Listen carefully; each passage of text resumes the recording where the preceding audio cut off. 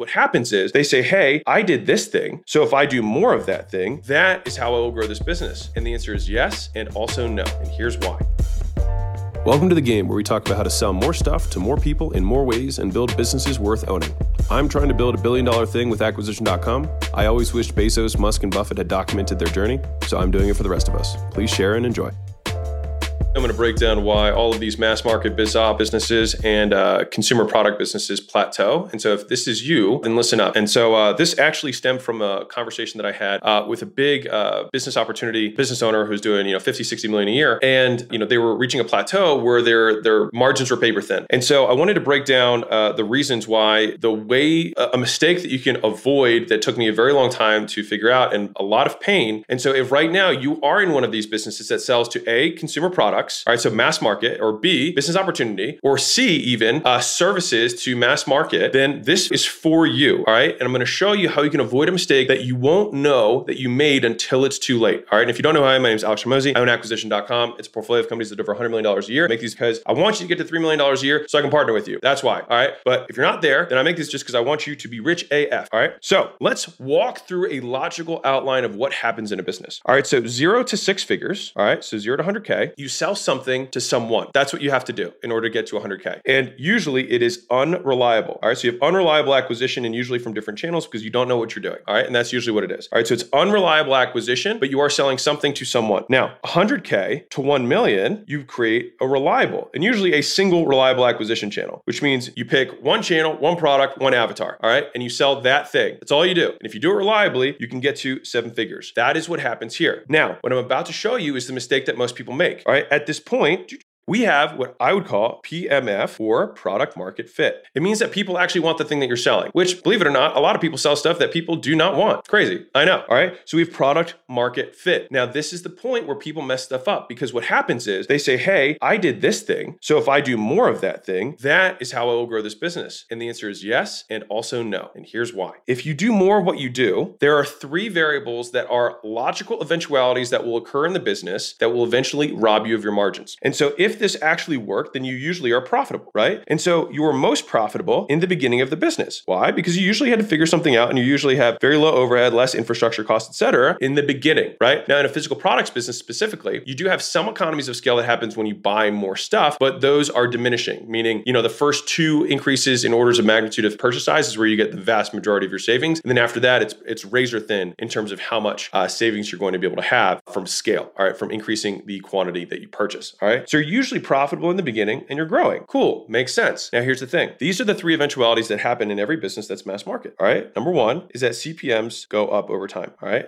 They go up over time. That should make sense. Advertising today is more expensive than it was yesterday and more expensive than it was 10 years ago, right? Cost per impressions go up. That is an eventuality. That is a law. It will happen over time. Number 2 is that you will have to go to colder and colder audiences, which means as you scale, the conversion rate that you have on these audiences will go down, right? If you had that one channel that you were doing, if you go deeper on that channel, you go to lesser and lesser likelihood audiences of people who are going to purchase, right? This is a function of scale. And so you think about it, like conversion goes down as you scale. That makes sense. Now, the reason that a business can scale is because they make so much money on the smaller audience that when they go to a larger audience, they still make enough money to justify doing it. But it is a logical eventuality that at some point you will reach a cold enough audience that they will not buy. All right. And then the third piece is that as you scale a business, costs of infrastructure go up. All right. Which means that you have higher fixed costs in the business, which means your margins in a real way can compress. All right. So these 3 things are eventualities. These are logical outcomes that happen as you scale, as the business progresses and does more volume. All right. And so if we have these 3 things, then what happens is, let's say this is our line of top line, and let's say this is our margin line, is that this starts to compress right here. And so we start making less and less money over time. Even if our revenue is going up, right? This margin still starts to compress and we start to get razor thin. Why? Because of these 3 eventualities, right? These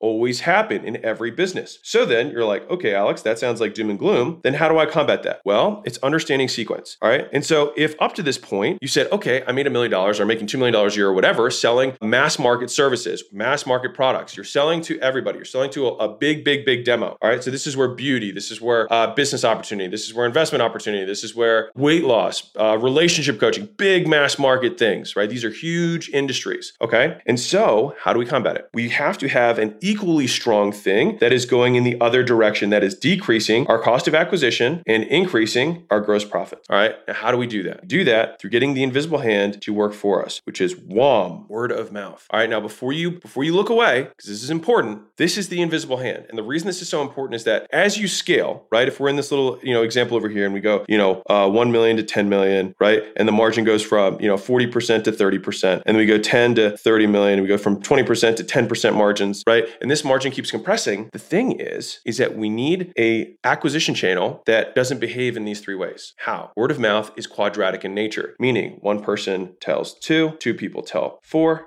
people tell 8. And so we have far more leverage on the acquisition of one customer. And this process right here is what will drive down your cost of acquisition over time at scale, even if you're reaching more people less efficiently than you were in the beginning, which makes sense. Of course, you'd be less efficient at the beginning, less efficient at scale as you are in the beginning. Now you might say, well, our media department's better, our buying's better, our advertising is better. And sure, all those things happen, but these three things are absolutes. Cost impressions will go up. You will market to colder audiences who are less likely to buy your thing, and the cost of infrastructure will increase. Those are eventualities. All right. And so we have to, and this is the piece that everyone misses, you have to pause when you're in that $1, $3, maybe $5 million per year range. You have to pause to do something entirely different. And you have to stop doing the thing that got you there, because continuing down that path will eventually lead to a point where you have lots of revenue and basically no margin. And then you will have a hiccup, you will have a mistake, or you'll have something that happens and it will blow your business off its course. And all of a sudden you'll go from feeling like you're on the top of the world, driving all this cash flow, driving all this revenue, to being like, holy shit, we're negative and we're paper thin and I don't know what to do. And you feel like you have to keep selling just to pay payroll, but there's basically no margin left. And then you basically have created a massive nonprofit that you're liable for, right? And if I'm talking to somebody, you know who you are, you're listening, and you know exactly what I'm talking about right now, all right? And this is the eventuality that happens unless you stop and you fix this, which makes it feel like you're doing something out of sequence, but you're actually doing it in the right way to do it, which is why you have to go slow to go fast sometimes.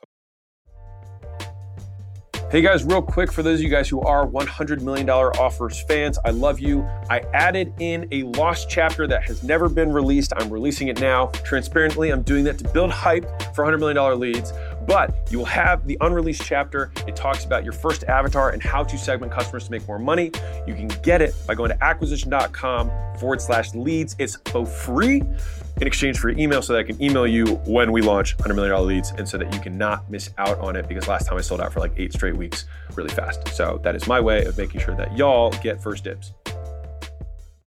So what we have to look at is, how can we improve the customer experience, right? The customer experience. How can we create a customer success team or director who can start tracking things like time to value, like how quickly can someone, achieve this value? What are our NPS scores? What are our customer health scores? What are the things that are going to drive the one thing that matters most, which is referrals? Because what happens is that most people either have neutral or negative word of mouth, all right? And so here's a way that you know if you have negative word of mouth. Negative word of mouth is when your cost of acquisition increases at a faster rate than the cost per impression increases. Okay, so if the cost per impression is up 10% and you're up 40%, it means that you have that quadratic, that beast that I was showing earlier that does this, whatever, you have that beast, but that invisible hand is now compressing your business. People who would have purchased see your ads, see your marketing, and say, oh, I actually heard something bad about that. And then boom, they don't buy. And not only that, the negative ones tell 10 times more people than the positive experience one, which is why it's so hard to build a wonderful business, because it's so hard to have to be so good that you counteract the 10 times word of mouth that happens with a negative experience. I know, it's crazy. It makes business feel hopeless, but there is hope, because if we do this in the right sequence and we say, we're going to pay attention to the things that matter most, because we're thinking about 10 years, not 10 days from now, we know that these 3 things are going to be the inevitable things that eat our business and eat our margins. And so we have to combat that by pausing, increasing our integrity about the products that we're selling, right? So that we can drive the thing that will be our guard, our shield against this. It will be the invisible hand fighting the negative invisible hand and increasing it, because all of a sudden people heard something and then they see your ad and say, oh, I wouldn't normally have bought it, but I did hear something about this. And then they purchase. And all of a sudden what happens is holder markets become warmer markets as a result of the word of mouth. All right. And so that is how you can use this thing to give you the positive invisible hand that can combat you. Now, some businesses at scale, what they figured out is, okay, they're not shitty, but they're just neutral, right? And the thing is that these 3 eventualities will still happen no matter what. And so you need to turn this negative into a positive. Otherwise, at scale, the eventuality of this business is it will do tons of revenue and you will reach a point of equilibrium where your costs and your cash flow are the same, and you have run a massive nonprofit that you are 100% liable for. And that is very, very, very stressful. And so the only way to build the enduring brand that can continue to scale is to have this invisible hand in your team on your side, which means you might have to slow down for a period to figure out, what do clients really want? What is the job that they hired our products or services to truly solve? And how can we figure out a way to truly surprise and delight them in a way that they did not expect? Which means we want to increase the discrepancy between expectations and delivery. All right. We want delivery to be up here and we want expectations to be on here. And the problem is that most people who are short-term minded, what they do is they raise expectations in order to make the short sale. But then what happens is they can never live up to that. And so we have a negative expectation to delivery gap. And then that is what drives the negative word of mouth in the business, which eventually dooms them. And so the idea is, how can we have modest expectations that we can set and then create such an amazing experience, decrease the time to value so that people say, wow, this thing was so much better than I expected. You should try this out. And the easy way to show this is, have you ever had somebody pump up a movie to you and be like, hey, you got to see this thing. It's so good. It's so good. And you're like, oh man, I can't wait to see this thing. And then you're like, okay, that met expectations, even though the movie was amazing. The movie met expectations because you had amazingly high expectations. On the flip side, have you ever had an experience where someone's like, oh, this is a shit movie. It's terrible, blah, blah, blah, blah. And you go in with super low expectations and then you're pleasantly surprised, right? Even though the product was the same, the expectation dramatically changed our experience of the product, service, etc., right? And so when we're dealing with consumer products, right, we want to set modest expectations and then create room for us to over deliver so that we can get this word of mouth. And so what we do is we don't trade the short-term sale at the expense of the long-term brand. And the brand, in a nutshell, does two things. A brand is simply what people say about your product behind your back. That's what a brand is. It's a reputation, right? And the easiest way to build your reputation is improve the quality of your products, is to keep the promises, or more than keep the promises that you make. That is how you build the brand that will endure. And that is the thing that can achieve scale, because once you achieve scale, you also have the hidden power pricing behind you.